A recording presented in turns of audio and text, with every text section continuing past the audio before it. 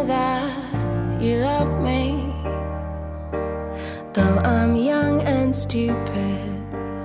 I am wild and ruthless. You're better off without me. I am more than selfish.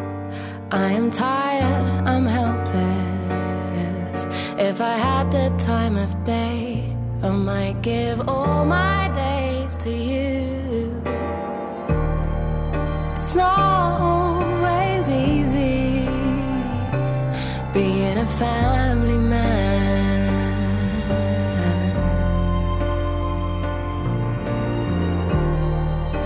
Baby, don't leave me. I'm just doing what I can to get by. I've come to the land of the free. I've let loose, I'm faithless. I am lost and shameless. But don't go forgetting me. I don't like most people, but I'm scared, not evil. Every day has its challenges. I just never know what day it is. It's not always easy being a family man.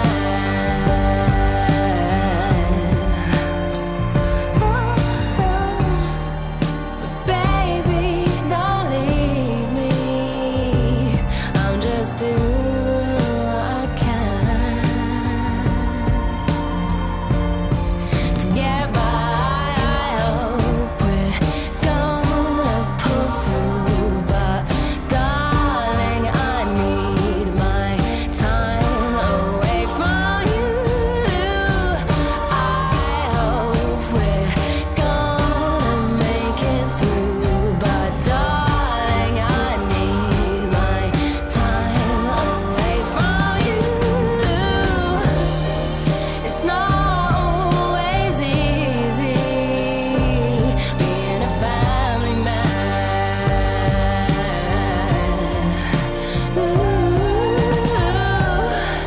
But baby, don't leave me. I'm just doing what I can to get by. I know we're gonna pull through, but darling, I need my time away from you. I hope we're gonna make it through, but darling, I need my time away from you.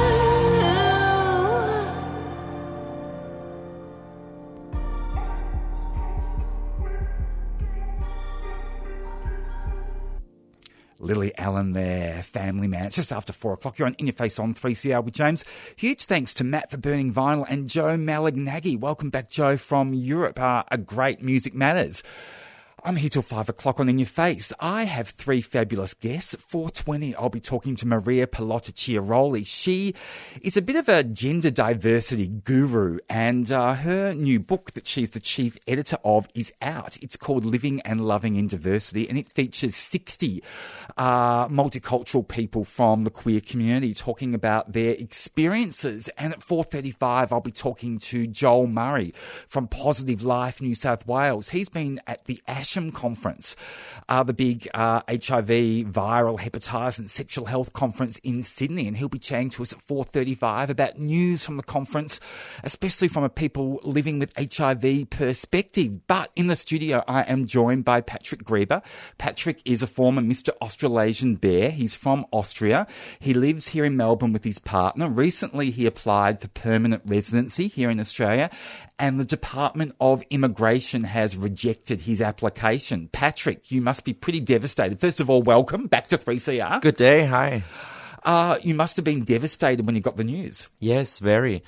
You know, you have to understand one thing. I love Australia since I was a little child. Skippy the bush kangaroo, that was the influence. But I was devastated because I'm so devoted to the country and to their people that I was heartbroken, actually. Yes. So what reason did Australia's Department of Immigration give you? Well, in my case, I'm a skilled pastry chef, and I could apply for 457 visa because my skills. And I got a 457 visa, and to get a permanent residency, I needed a nomination for my work. So my work is a social society club, the Austrian club, who is here for the Austrian community here in Australia, and we are 75 years old. And because the immigration department treated our club as a business, they said, oh, well, you had relationships in the application for the funds where we had to pay to the, to training. And the demand was $9,000, and we did have the $9,000 in training, but there were two people who were related with each other, and then the Department of Immigration said, oh, we can't accept that. Because why not? Because a business is not allowed apparently to have relatives together because of corruption, I think. But it doesn't sound right, does it? Does not. I mean, it sounds like you're the victim of a technicality, some red tape. It is, because I do have to say I'm very well integrated in the society in Australia, and I do believe, alone with my skills and everything, why do I need a nomination, a sponsor? So tell us about those community connections. You're very active in the bear community. Exactly. You're a member of Vic Bears. Exactly. You won the Mr. Australasian Bear pageant a couple of years ago, so you're connected to the bear community all around the country and in New Zealand as well. You've got pretty strong community ties. That's true. Well, yeah, I'm a very proud Vic Bear members for the Victoria State, but I'm also a member now in Queensland and New South Wales, all the bear members, bear clubs, because I do think, we have to support each other. And I just want to be a part of this club, Vic Bears, because it's a lot about mental health as well and body issues and images that we make people aware, you're perfect the way you are. So tell us about the bear community. What kind of encapsulates the spirit, the essence of the bear community? I always have to laugh because the first impression for me, the bear community, was a club to go into where you feel well, to be chunky and hairy and not have to worry. Yes, but I mean, it was always the history back in the 70s when everything started in the bear community was more people who was isolated from the skinnier guys, who was the perfect gay guy. And they just made their own group, and also the drag queens helped a lot to build their bear communities. And nowadays it changed a lot because it's not anymore about you have to be a specific body type. This time I think the bear community shows you if you want support, if you want friends, if you want to have a social community group, then go to the bears, because to be honest, everyone is welcomed. It doesn't matter how you look, who you are, if you're female or non-gender, everyone is welcomed. It's a place where you should feel well and you should feel integrated and accepted. So is the bear community going to be campaigning on your behalf and lobbying the immigration department? Are they going to be pressurising David Coleman, the new immigration minister? Well, I got a lot of support from them. I got 270 private messages from members. You need a petition, man. Yeah, exactly. I should. But I already reapplied. The only issue for my permanent residency again. So I can reapply. And I did. The only issue I have now is the law changed again. The reason why we failed last year is not anymore necessary. But apparently the English tests are expiring after 3 years, and my English test I took is now expired, and I had to take a new one, which I reached not anymore the scores like I did 4 years ago. Okay, well, you sound pretty good. Yeah. So, look, there's been a few whispers in the community that, you know how people love to talk conspiracies. The reason why they knocked it back was because he won the Mr. Australasian Bear contest, and, somehow the benefits of that award, I think a trip to Amsterdam or something, might have breached immigration's requirements. Is that true, or is that just people talking? I'm not sure, but I had yesterday. But immigration didn't say it was because of the contest. No, not at all. I mean, they have to be strictly on facts as well. But sometimes I just think it's just like in every business. Sometimes you get lost in translation or in communication. And, also those people who work in the immigration department are just normal people who are employed and look at things, and the laws change and they make mistakes, and they did make a mistake in my view. And they sometimes, interpret things very literally and think, oh, well, if that's exactly remotely, in conflict with the guideline, then we won't give the person the benefit of the doubt. So it says something as well about the attitude of Australia's immigration department. It's a very hard line, isn't it? It is. And I always say, the government and also the immigration department should not forget one thing. Australia was the country of opportunities. And an immigrant country. It is. Apart from, of course, the traditional owners. We are all having ancestors from overseas. The only right and lawful landowners is the Aboriginal community. So tell us about your life here in Australia. I know you've got a partner here. It must be impacting terribly on him. Well, he's devastated as well. I mean, it makes our relationship on a proof, it makes it strong as well, because we go through a lot. I'm always grumpy, and sometimes I can't sleep because it just takes on my nerves. And he, of course, is a big foundation in my life right now, and he puts a lot of energy from himself into my problems to help me out and make me happy and look that everything is fine. So, have you thought about getting married to kind of find a way of being able to stay in the country? Because I imagine then the criteria would be different. That's true. I mean, well, no, actually, it's not. It's not? I mean, I would be maybe safe with my application for, marriage equality and everything. But even if you got married, potentially they could say, you have to go back to Austria and live for 6 months or something. No, actually not, because we live in Australia, which has another visa, which I found out yesterday, the fiancé visa, which you can actually immigrate your fiancé from overseas if you say, would you like to marry me, that they can come 9 months actually to Australia till you get married. However, I found out that if you have open relationship or polyamorous relationship, that you actually don't get a visa, because it's That's not outrageous. Accepted. It is. It's discrimination in my eyes. I mean, how can they make a decision about the bona fides of consensual adult relationships? I mean, polygamy is irrelevant, really, if you've got a commitment to the person. Exactly. I do think, laws are here to protect people, but I also think laws should not be between love. You know what I mean? So, it sounds like the Department of Immigration and these guidelines means that they get very personal. They look at not just your relationship and if you've got one, but also the dynamics and how you live it. Yeah. I do think, a few months ago, someone asked me what we have, our community, the LGBTIQ plus community, have now to fight for. We have our rights for, marriage equality and everything. And I disagreed. I think we still have a long journey to go and fight for. And I think we should really, support each other and see that we actually really go and have 100% of benefits and rights equal. It's interesting, isn't it? Because it sounds like the Department of Immigration has a very kind of, traditional sense of relationships and what's valid. And even though, we've got marriage equality and, the LGBTIQ community is, questioning and challenging the notion of family and relationships and all of that, it seems like the government's playing catch up and is stuck somewhere in the 20th century. Exactly. And it's sad. And the worst part is it's not just Australia. It's all over the world, also in Austria.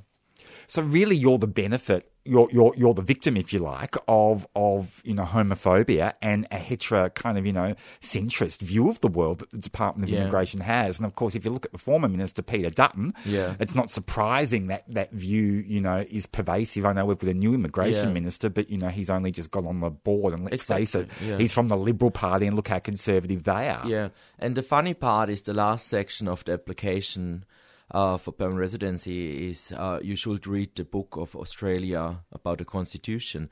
And what I remember in the Constitution is very clear. You should respect and treat everyone equal, and, doesn't matter who she or he is or they are. So I think they really have to, educate themselves a little bit into the community as well, because after all, our community was for 100,000 years around. Absolutely. Well, it sounds like you've got a new application in the system. When are you going to hear about that?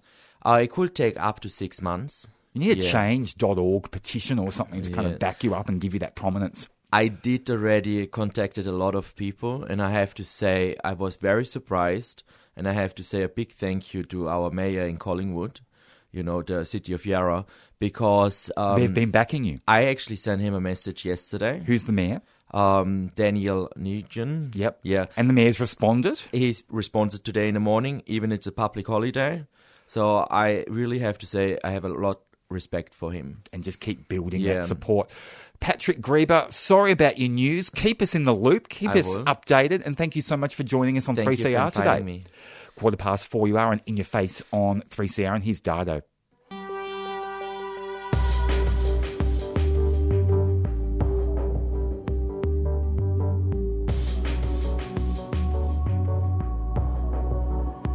I didn't hear you leave. I wonder how am I still here? And I don't want to move a thing. It might change my memory. Oh, I am what I am. I do what I want.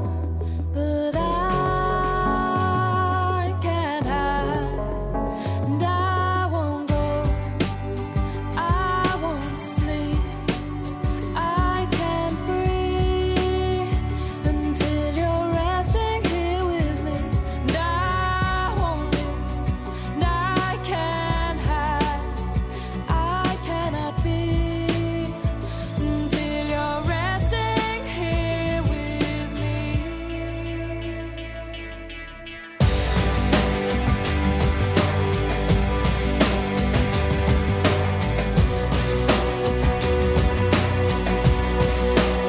I don't wanna call my friends, or they might wake me from this dream.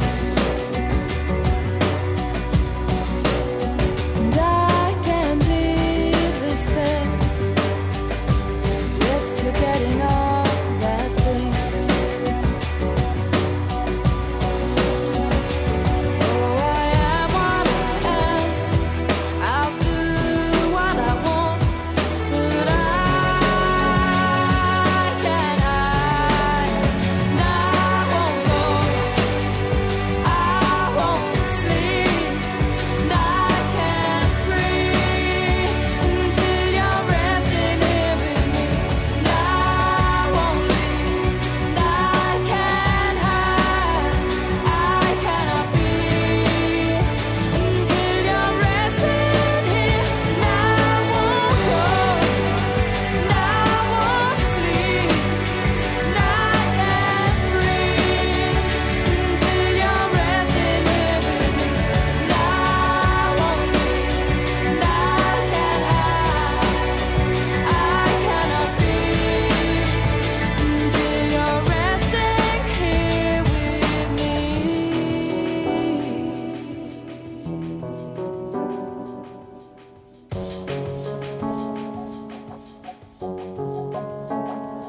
Oh, I am what I am. I'll do what I want, but I can't hide, and I won't go, I won't sleep, and I can't breathe until you're resting here with me, and I won't leave, and I can't hide, I cannot be until you're resting here, and I won't go, and I won't sleep, and I can't breathe until you're resting here with me, and I won't leave, and I can't hide, I cannot be until you're resting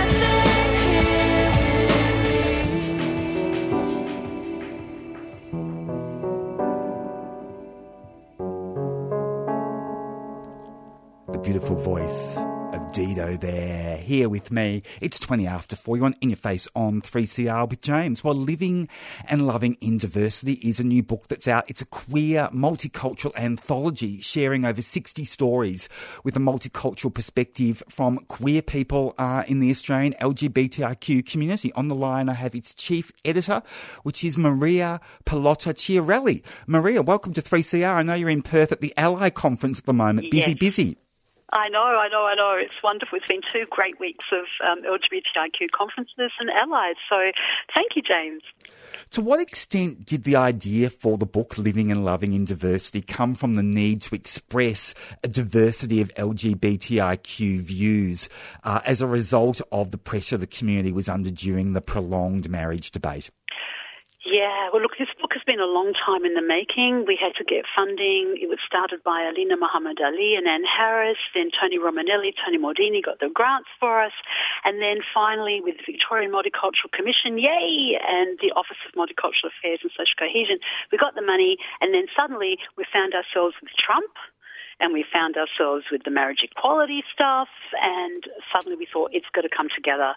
And it became very important when also the multicultural communities were being blamed for not voting yes. And we thought, hang on, there's a whole lot of stories we need to tell here. And people like Paul Kapsis and amazing writers like Christos Tsiolkas and emerging writers and activists, we all came together and thought we've got to address this stuff.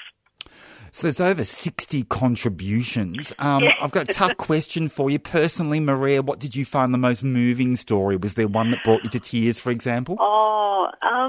Quite a few, actually. Stories around children, LGBTIQ children from diverse cultural and faith backgrounds who were abused or did not find that their family was home, and then as they grow up and they go out into the predominantly white middle-class gay LGBTIQ communities, they find that's not home either because there's racism or Islamophobia or there's, ways of being, or you're not looking right, you don't have the right clothes. So those stories were extremely difficult. I know Budi's story, Budi Siddhartho, who's our Vice President of AGMC, talked about feeling ugly and, made to feel ugly on the, dating sites and, no fats, no femmes, no Asians. Some really incredible stories. People like Tony Ayres, who's a great filmmaker, and people like Paul Kapsis talking about what they had been through as children. Franco Di Chiera talking about what it was like being a friend of, Tim Conograve and John Kaleo, going through the Holding the Man times, and everything was moving, James. So was there a theme of racism that kept popping up in people's stories? Yes, very much so. And there's an amazing, very sexy poem, very erotic poem by Adam Ridwan. And his poem is called What's Your Flavour?, where the racism is seen through exoticization. Oh, look, you be my boyfriend for the weekend because I want to have a taste of this, or a feeling of, this Muslim or that Indian, but you're not the person that I want to have a relationship with, or you're not the person that I can take home to my nice white, gay, straight parent. So racism was a very strong issue. But what was really important is the way that people addressed racism, how you found home, how you found community. There were some very, very funny stories as well, but some really tough ones. Also the racism coming from schools. You go to, and here we go, Safe Schools Coalition. It's a really important time to push for these issues. A lot of children from diverse cultural backgrounds finding the mixture of racism, homophobia, bi-trans, intersexism really a problem in primary schools right in through high schools and unis. For those people who are opposed to safe schools, what would you say to them as a consequence of reading your book? I know you'd say read the book, but what do you think are some of the powerful messages that can be used to validate safe schools? Yeah, sorry, James, I interrupted you. I would actually go, look, don't even read the book. Go through the photos, because one of the things we did, and we acknowledged that it wouldn't have been possible for a lot of trans and gender diverse or non-binary people, we actually asked people like Patrick Abood and Faustina Agoli, a whole range of people, to give us photos of them as children. So we had sometimes scrappy little scratchy photos of, that school photo from when you're in year 2 or year 3, or you had Anton Enos gave us a gorgeous photo of him in South Africa as a coloured kid. And what we wanted to do is say, look at these photos. These are queer kids. And these children were always there.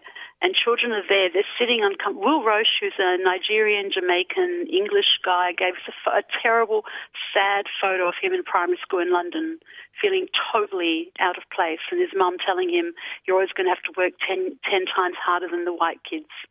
And what does that mean when you then come out as gay? I'd say, look at the pics. These are children. These are the children in our schools right now that we need to do this work, and we need to look at the intersectionality of everything they're experiencing. Yeah, because safe schools is more than just gender, isn't it? And often it's stigmatised to a gender prism, which is totally outrageous. But in actual fact, it's also about race and it's about safety. The name is Safe Schools for a very good reason. Absolutely, and James, and that's the thing. Like we call them safe schools. We wanted safe schools because we wanted to address the range of bullying and the range of issues that were happening. But at the same time, we need to name it. We can't just go, okay, bullying happens, but we need to name biphobia. We need to name transphobia. We need to give children and young people, the good meanings of words and how to use words appropriately and how to feel good about yourself. And really, the way that the reactions have been all about who should wear a dress or not a dress, and language, Scott Morrison, gender whisperers, that kind of stuff is real, and I love the way that children are coming forward, young people are coming forward and resisting this. That kind of trivialization and undermining by adults of children, for whether it's about racism or religious bigotry or one's sexuality or one's gender, it's not on. It's really appalling. You mentioned Donald Trump before, and the book's media release also mentions the era of Donald Trump. How would you define the symbolism of the era of Trump and its impacts on the LGBTIQ community? Well, this kind of this fear and also the actions that have been covertly and overtly undertaken to try and undermine, undo a lot of good work, especially around transgender and gender diverse communities, but also the ongoing misogyny and the kind of almost it's okay to be a leader and to say those things. And I want to credit Paul Capsis, who it was an amazing interview with Paul, and he's in this book, and he talks about coming to Melbourne to do cabaret. And he was reading the script of Cabaret as Trump was coming into power, and he rang his director and said, Gail, and said, this is the time to do this. We are in a time where if we don't resist, if we don't protest, if we don't keep doing all the good work we're doing, we are going to lose a lot of this stuff. And Paul saw the similarities between his upbringing, where he was right now doing cabaret, and that time before the Nazis came into Germany, the Weimar Republic. So the book is full of all these historical, and also where are we going from here? And also Aziel, I want to honour Aziel's work as a Mexican non-binary person who's now interning as a doctor in Melbourne, who talks about that Mexican-US border and living in Mexico and how that border symbolises the incredible borders that a lot of the people in this book are actually living between different communities and political places, sites. It sounds like the book is really questioning traditional power structures. Yes, it is. And you know what? It's not this black and white thing too, because, there is no one Muslim story. So there's about 5 or 6 diverse Muslim, bisexual, lesbian, gay, trans people in this book. What we wanted to do was actually, it had to be a place of dialogue and debate and discussion, so that sometimes pieces contradict each other, and sometimes people, as people do. And it was also about our own multicultural communities. This is not about just like, okay, you white people. This is about the fact that many of us come from more established, perhaps, European communities where the racism towards emerging refugee communities is happening, and then put on top of that diverse sexualities and genders. And the other thing we did that was very, very important, and we want to honour Annette Giberas, who's a Wurundjeri elder in Melbourne. Most of the book was written and constructed on Wurundjeri land. Annette begins the book with a welcome to book and tells her story about being an Indigenous woman, an Indigenous lesbian with 2 children, who has a Maltese father. And what happens when you're trying to navigate that Indigenous, multicultural, settler colonialism, you know, migrants coming in like my parents did, who apparently were meant to build the nation. And then after her piece, we had a page which says multicultural queers say sorry. So the whole book is about, it's not about demonising one community, it's about we're all in this Australia together and we have got lots of different directions where we're supporting each other but really causing problems for each other, and we've got to come together. Of course, you're an academic at Deakin Uni. Your work in gender diversity has been described by many pundits as groundbreaking. We're living in an era of great change in relation to gender diversity. How do you think we'll look back on this era in 20 years' time? I think, and I'm right here at the ASHM Conference, surrounded by amazing, university queer officers, and the range of ways of doing your gender and doing your sexuality is really hopeful. And I want to thank Professor Baden-Offord and everyone here at Curtin Uni in Perth for putting this on. I think we're going to look back at this time as a lot of people who are going to be left behind, really. Steps are being taken, this right-wing stuff, this use of religion and spirit and faith to actually create more and more problems for people. I'm quite optimistic. I think this is going to go, and we're going to look back at this time as a bit of a turning point, because I'm seeing younger generations, which I love. Now that I'm a lot older, I'm seeing a lot of younger generations who are actually questioning what the fuss is all about. Where is the issue? And they're going to take this forward. You know, we've got amazing elders that unfortunately never had the opportunities in our multicultural queer spaces to say and do as we do. But we're seeing a lot of emerging younger people who are coming forward and doing it their way. And I just hope they continue to honour where we've all come from and take it forward. But that those people that we dare to call leaders at the moment in these countries of ours, they're going to be left far behind. And I think history is not going to have nice things to say about them at all. Maria Pallotta-Chiarolli, thank you so much for joining us today on 3CR. Congratulations on your book, Living and Loving in Diversity. It's got 60 perspectives in it. It's a queer anthology with multicultural perspectives, and it's available from Wakefield Press, and people should go out to all good bookshops and get a copy. Thank you. Can I say one more thing? Absolutely. Thank you. I can never be quiet, James. I just want to say, look, I did the book as a chief editor on behalf of the Australian LGBTIQ Multicultural Council, AGMC. The royalties will go to AGMC to continue the work with refugees and queer communities, and also everybody in the book. I really believe in shared work, collaborative work. Everyone in this book owns their own piece. It's their work, their lives. They go out and do it. I just had the gift as an ally to pulling it together, and I just thank the various communities and people that gave me time. And we thank you, Maria. Love your work. Thank you so much, James, and you too. Cheers. Thank you. Bye. Bye. The wonderful Maria Pallotta-Chiarolli there from Deakin Uni talking about the book that she's the chief editor of, but it has a huge cast of contributors. It's called Living and Loving in Diversity, and it's published by Wakefield Press. It's 4:32. You are on In Your Face on 3CR, and here's Sia.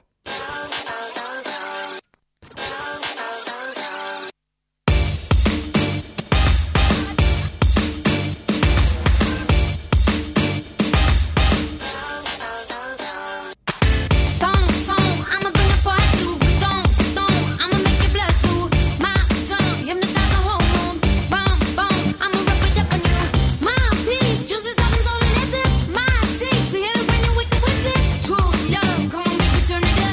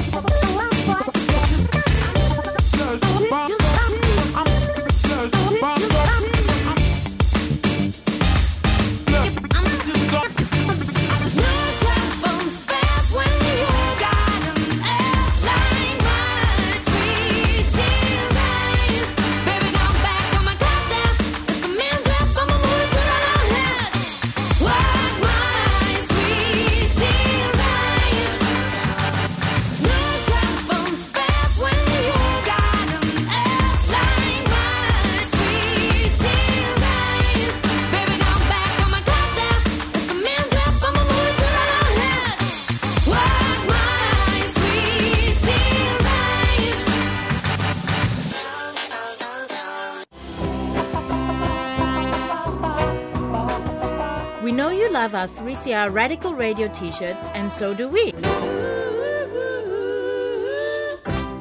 They're a bargain at $20 for adults and $15 for kids, and come in black, white, grey, and a cool light blue.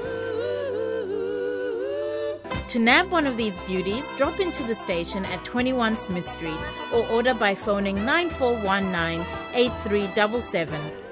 Or you can visit us online at 3cr.org.au/shop. Come on, you know you want one.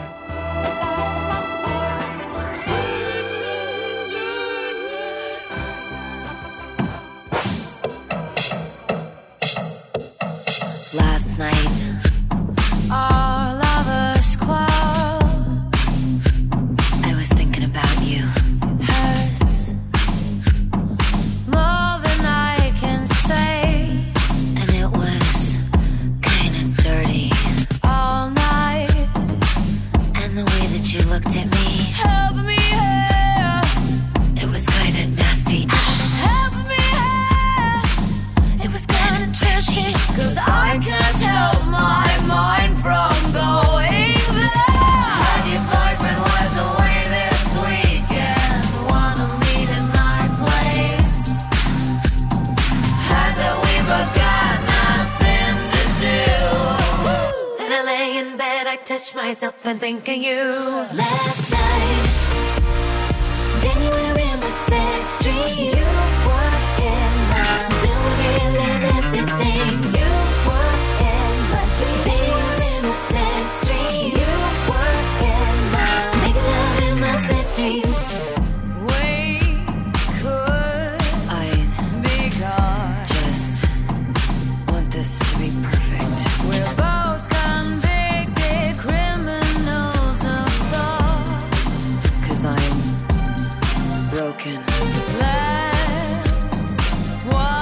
By the one before. Love the bed. He was kinda nasty. Help me out. And if it's so trashy, 'cause we can't hide the evidence in our hands. But your boyfriend was away this weekend, wanna meet in my place. Had that we forgot nothing to do.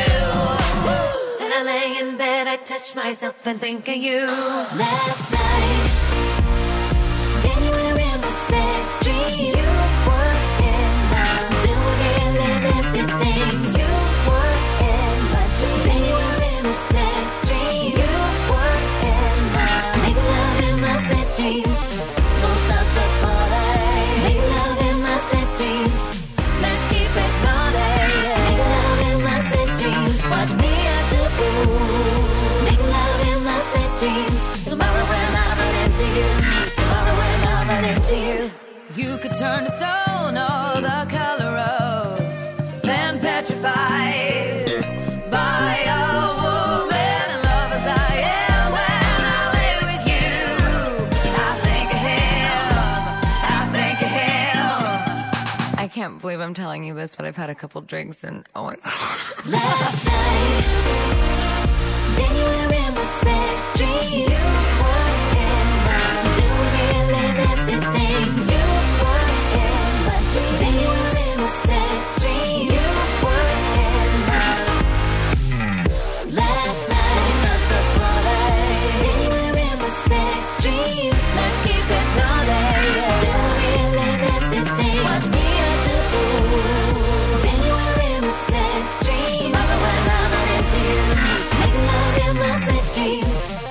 Gaga there, Sex Dreams. It's 20 to 5 on In Your Face on 3CR with James. Well, Joel Murray is a policy officer for Positive Life, and he attended the ASHM Conference, which is the Australasian Society for HIV, Viral Hepatitis and Sexual Medicine. Joel, welcome to 3CR. It's great to chat with you on the line. Yeah, thanks for having me on this afternoon. It's a great pleasure. So what was the key outcome, if you like, for people living with HIV at the conference?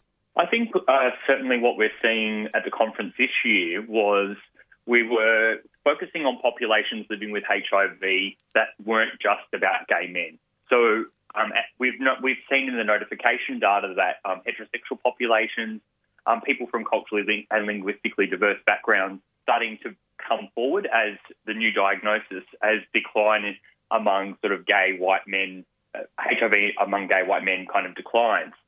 And so I think it's really important that we start to think about how are we going to work with these communities that are smaller than that low-hanging fruit, which is gay men. I think another thing that the conference highlighted was that we're all starting to think about ageing. For the first time, we've got large cohorts of people living with HIV who are going to start ageing. They're going to start coming out of the workforce, and they're going to think about what are their retirement needs or what are their aged care needs.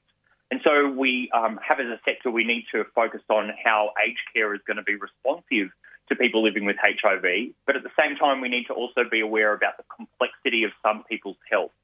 So for people who've been living with HIV longer, they may have more complications as they get older.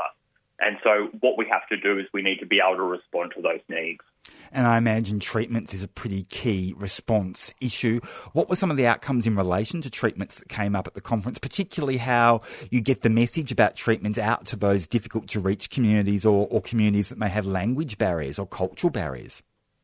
So I think, treatments is really important because what we know is that the sooner someone is diagnosed and gets on treatment, the less complications there are going to be with their health in the long term. And that's because inflammation in the body caused by HIV can lead to complications. And so the HIV medicine these days is very, very good and it reduces that inflammation. One of the interesting things that's coming out in the treatment space is the concept of a two-drug regime. So most of us living with HIV usually take 3 or 4 drugs to control HIV, and there's some studies that have come out that have shown that maybe for some people 2 drugs might be suitable. And so the reason behind that is that we think maybe if we're taking drugs long term, the effects of the 2 drugs is less than, say, 3 or 4 in the long term. To what extent did the conference address issues around stigma and its mental health impacts, particularly in relation to depression and anxiety? I read your forward in the HIV Futures report, and you said that basically stigma has huge mental health impacts, particularly in relation to depression and anxiety. Yeah, so I think stigma is starting to really come to the fore. We have, particularly where you're from in Victoria, the Victorian HIV strategy specifically has some goals around HIV stigma and discrimination. And what we also know is that people who are living in more marginalised or intersecting communities, so where there might be HIV as one feature, but there might also be, say, the stigma of mental health or the stigma of sex work or the stigma of using drugs. And so where we have different intersections where it means that the stigma can be quite great for a person. Interestingly, one way we can address stigma is to build resilience in people living with HIV. And so that means educating people living with HIV to make informed choices about their health, but then supporting that choice, whichever it is that they make. To what extent did the ASHM Conference really spell out the importance of peer education for the HIV-positive community, and were there any new or innovative approaches to peer support that stood out? I'm really glad you mentioned power of peers. And there was an entire session that I was speaking at, and there was probably another 6 speakers, all talking about different approaches to peer work. One interesting thing that's happening in Queensland, they were the first state to run what's known as this peer navigation program. And subsequently, there's programs running in Victoria, and there's one about to start in New South Wales. And so what that does is it places a person living with HIV with a client of a particular clinic, and maybe that person living with HIV is able to assist that or support that person in a way that the clinician isn't able to. And it's not saying we're replacing the clinicians, because the clinicians will still do their job, but maybe there's some stuff around peer support that we can do which helps that person feel more confident in navigating the healthcare system. To what extent did the ASHM Conference explore the decriminalisation of sex work and any links between that and increased prevention of HIV and other STIs? That's also a really good point. Sex work was mentioned quite a lot this year, and there was also quite a good presence from sex worker organisations from Queensland, from the National Skull Alliance, and also from SWAP New South Wales. And one of the plenaries, we had a look at the prevalence of HIV among sex workers in Australia, and we were told that Australia, compared to the global epidemic, in Australia, sex workers have 15,000 times less HIV in that population. So what that means is that early on in the HIV epidemic, activists and people who worked with sex workers and sex workers themselves knew that condoms were an effective way to prevent HIV, and there's been consistent condom use and voluntary STI screening among sex workers for the last few decades. And so that's proven to be a really effective strategy at keeping HIV very, very low among sex workers. Australia, of course, has a reputation for being at the forefront of HIV prevention. Are you finding that still the case? Did you get a sense of that at the ASHM Conference, that Australia is still kind of leading the world, or have we slipped behind?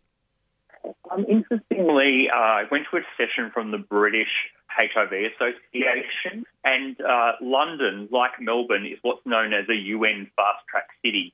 And what a fast-track city does is they try to reach 95, and that means 95% of people who are living with HIV have been diagnosed, 95% of those are on treatment, and 95% of those have a sustained viral load. And so London has already met, as a fast-track city, they've already met those goals, whereas Melbourne, for example, we're very close to meeting those goals. So we're certainly among the leaders in the world, but we're not the leader. And that's really good for us to know, because we can now look at London, and because that last 5% is going to be really difficult to get to, and it means that we might need to pour more resources into getting that 5%. And if we can look to London as an example, maybe there's some things that we can learn from their lead. What did the ASHM Conference hear about the use of crystal meth among the gay community, particularly in relation to people living with HIV?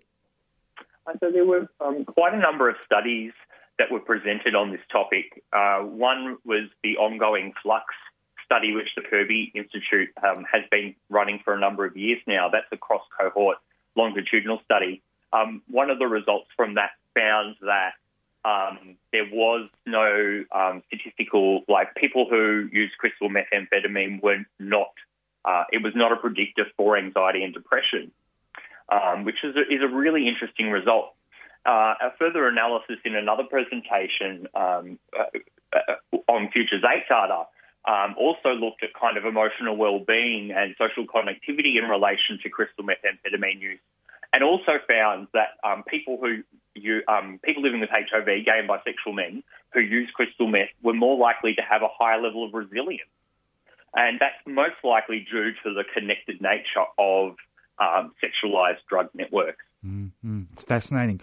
To what extent were issues for Aboriginal and Torres Strait Islander people living with HIV explored at this week's ASHM Conference in Sydney? I think we really need to be alarmed at the rise in HIV among Aboriginal and Torres Strait Islander people. It's a population that we don't want to leave behind. And there was quite a lot, there was a few presentations on that, of course, from James Ward. He's from Queensland. He's like, the it guy when it comes to HIV and Torres Strait Islander, Aboriginal and Torres Strait Islander people. It's challenging because we don't want to be white people coming in and telling Aboriginal communities what they want to do. But what we do need to do is support them to self-determine. So, there are lots of challenges ahead, particularly working with Aboriginal and Torres Strait Islander people, but we need to ensure that effort is being made to address this problem. It sounds like it's a pretty wide gap to close. It's a very wide gap to close. To what extent did the conference explore HIV treatment issues for women, and what were the key messages? I know treatments, for example, can impact differently on women. Yeah, so there was a launch of a new resource, and it was sort of a bit of a discussion about how the U equals U message, which is undetectable equals untransmittable, how that might work or not work for women. In particular, we still don't really have a lot of science around breastfeeding. And for women who want to have children, you can conceive naturally as a woman living with HIV, and there are steps that we can take to reduce that the baby's risk of HIV transmission. But we still don't really know what the science is around breastfeeding. So we don't know if breastfeeding can result in perinatal transmission between mother and child. There's still a grey area there, is there? Well, what we're observing is that that's not the case. Right. But we just don't have the clinical evidence to say this thing we know for sure. And so while there's still a conflict between what we're observing and what is clinically available, it can create great confusion for women.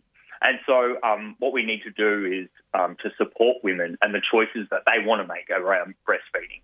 It sounds like there's a shortfall of funding in relation to research for that particular area in relation to breastfeeding and women with HIV.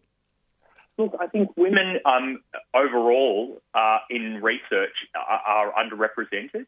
Part of it comes from the problem with some of the trial models we use, such as like using rodents. Female rodents have a very, very quick gestation period, and so it's hard to determine whether that's a physiological effect from the drug or that's a physiological effect from gestation. So we need to rethink of how we do trials for medicine, but what we also need to do is specifically include more research around women living with HIV. What sense of change did you get at the conference? Was there a sense that over the last year or two there's been enormous change in a particular area in relation to HIV or sexual health or viral hepatitis, which the conference focused on? I think certainly, we're starting to see drops in HIV notifications around some gay men. I think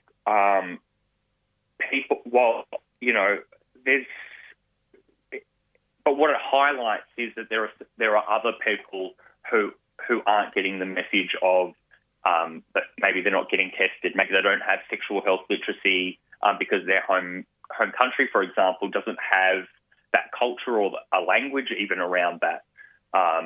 There's a whole. It's so complex because we're starting to get into really intersectional issues such as racism and the social determinants of health like poverty and schooling and English language. So, we're starting to get into the pointy end of the epidemic, which means that we really do need to be working with the communities rather than telling the communities what they need. We need to be working with them to find out on what's going to work for them. Were there any issues that came up around access to PrEP and perhaps any groups missing out on that? I know there's been reports of the gender diverse community often not being prescribed PrEP when perhaps they should have been. Yeah, I'm not too across the full kind of story for trans and gender diverse people and PrEP, but I do know that there has been, it's taken a while for the PrEP guidelines to reflect, for example, the risk for trans men who are having sex with gay men, cisgendered men. So, I think there's work going on in the background about progressing those issues and to ensuring that both trans women and trans men are getting counted properly in data. I think around access to PrEP, the other group that I have to acknowledge are people who aren't eligible for Medicare. So that's anyone who might be over here on some sort of temporary visa arrangement, whether that be a student or a working visa. Or a refugee. Anyone who, or a refugee, asylum seekers, I mean, people like that don't have access to Medicare. And what that might mean is that there could be access to PrEP, which could, if they're at risk of HIV, then access to PrEP could prevent HIV. But I guess this is where the community groups like PrEP Access Now are really important in helping to facilitate people getting access to PrEP irrespective of their Medicare status. Joel, you've been a wealth of information. Thank you for reporting back to us about the ASHM Conference in Sydney this week. Of course, it focused on HIV, viral hepatitis and sexual health, and we'll have to get you back. It's been really informative talking to you. Thank you. My pleasure. Joel Murray there. He is a policy officer with Positive Life New South Wales. It is the peak advocacy organisation in New South Wales for people living with HIV. You've been listening to a 3CR podcast produced in the studios of independent community radio station 3CR in Melbourne, Australia. For more information, go to allthews.3cr.org.au.